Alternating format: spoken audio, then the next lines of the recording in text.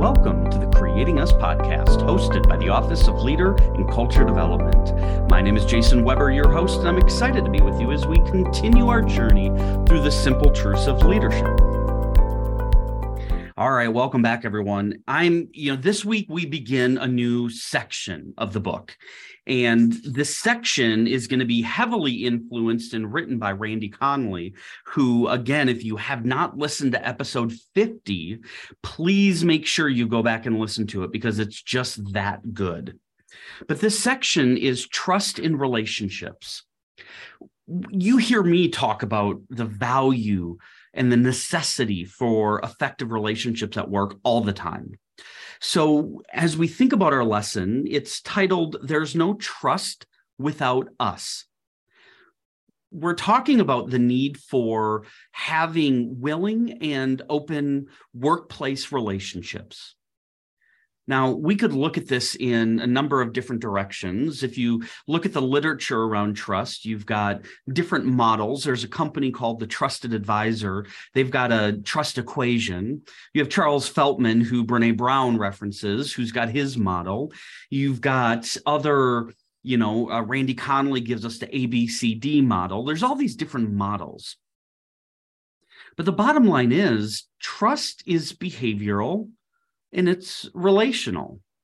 Now, we allow trust to go to specific lengths or areas based on what I would say the environment. When I'm at work, I'm going to trust you with certain things. Rachel Botsman talks about this, where she says, in the workplace, we need to really think about what is it that we're trusting people with? Am I trusting them with my personal secrets? No. Am I trusting them with tasks and responsibility in the office? Yeah, I am. And so those are different elements of trust.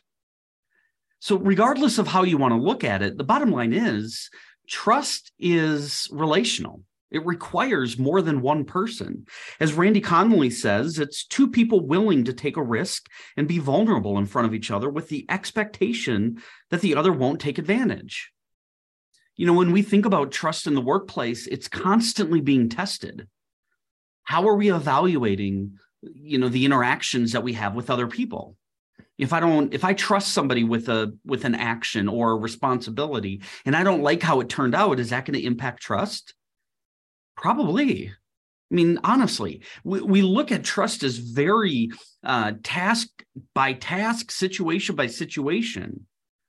And so it's important that we understand that we continue focusing on developing effective relationships, because if we truly want to be able to move forward, if we truly want to be able to create meaningful and impactful relationships, then we have to be able to trust at some level.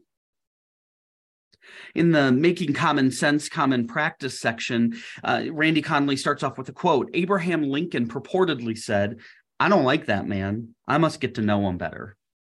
Now, I love that quote, regardless if Abraham Lincoln said it, because it highlights so many things. And for example, years ago, when I was young, right, we all grow, we all mature, but when I was a lot more immature, I would approach things where, I don't like them, I don't want to be around them. I don't like them, I don't want to interact with them. I don't like them, I'm not going to give them anything. And I would put up these silos and barriers. But what this quote says to me is, hey, I don't like that man. I must get to know him.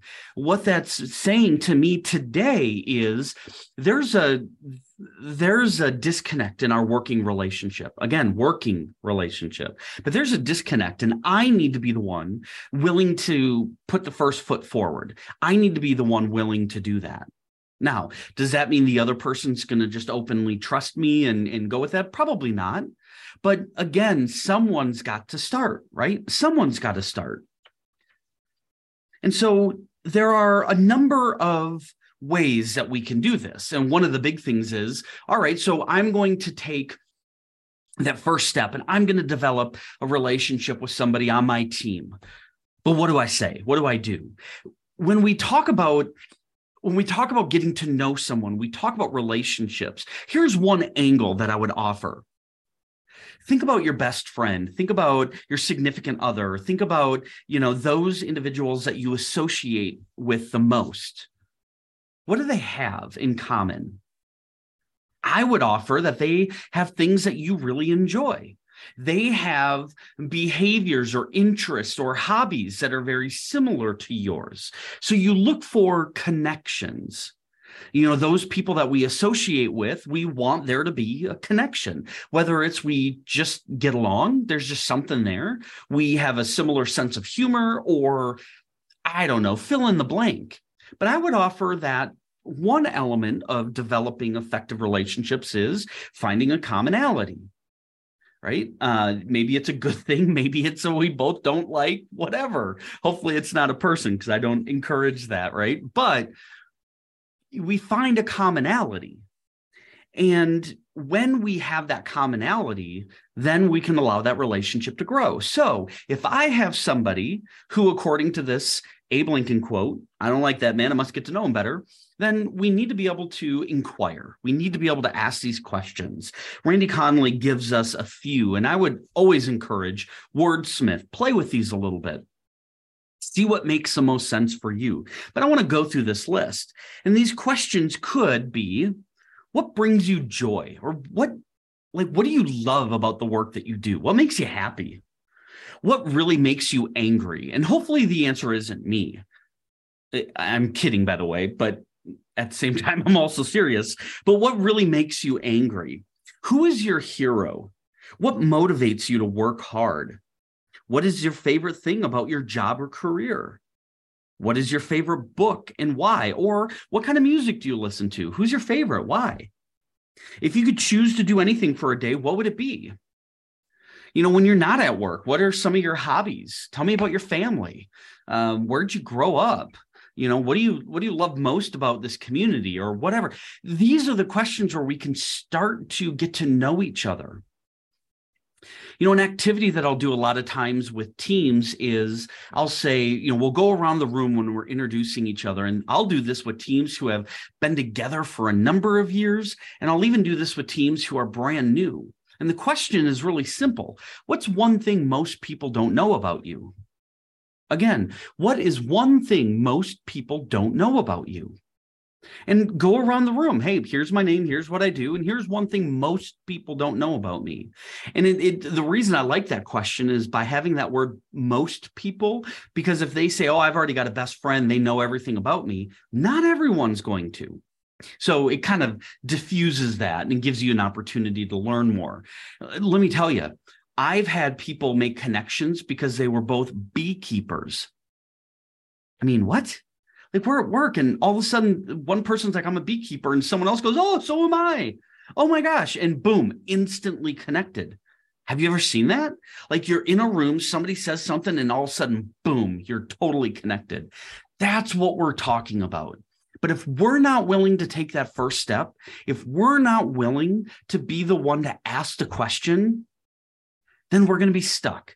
And we're going to continue spinning our wheels in frustration and really the space of unknown.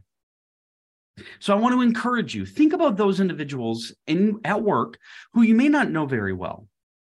Get to know them. Ask them a couple questions. Find out what they like to do. Find out a little bit more about them and find those connection points. And even if there aren't none, that ability to be able to ask and be genuinely focused on them is going to help the relationship, period. I want to thank you for taking the time to listen to this episode of the Creating Us podcast. If you have any comments or questions, please let me know at jason.weber@ttu.edu. Until next time, take care.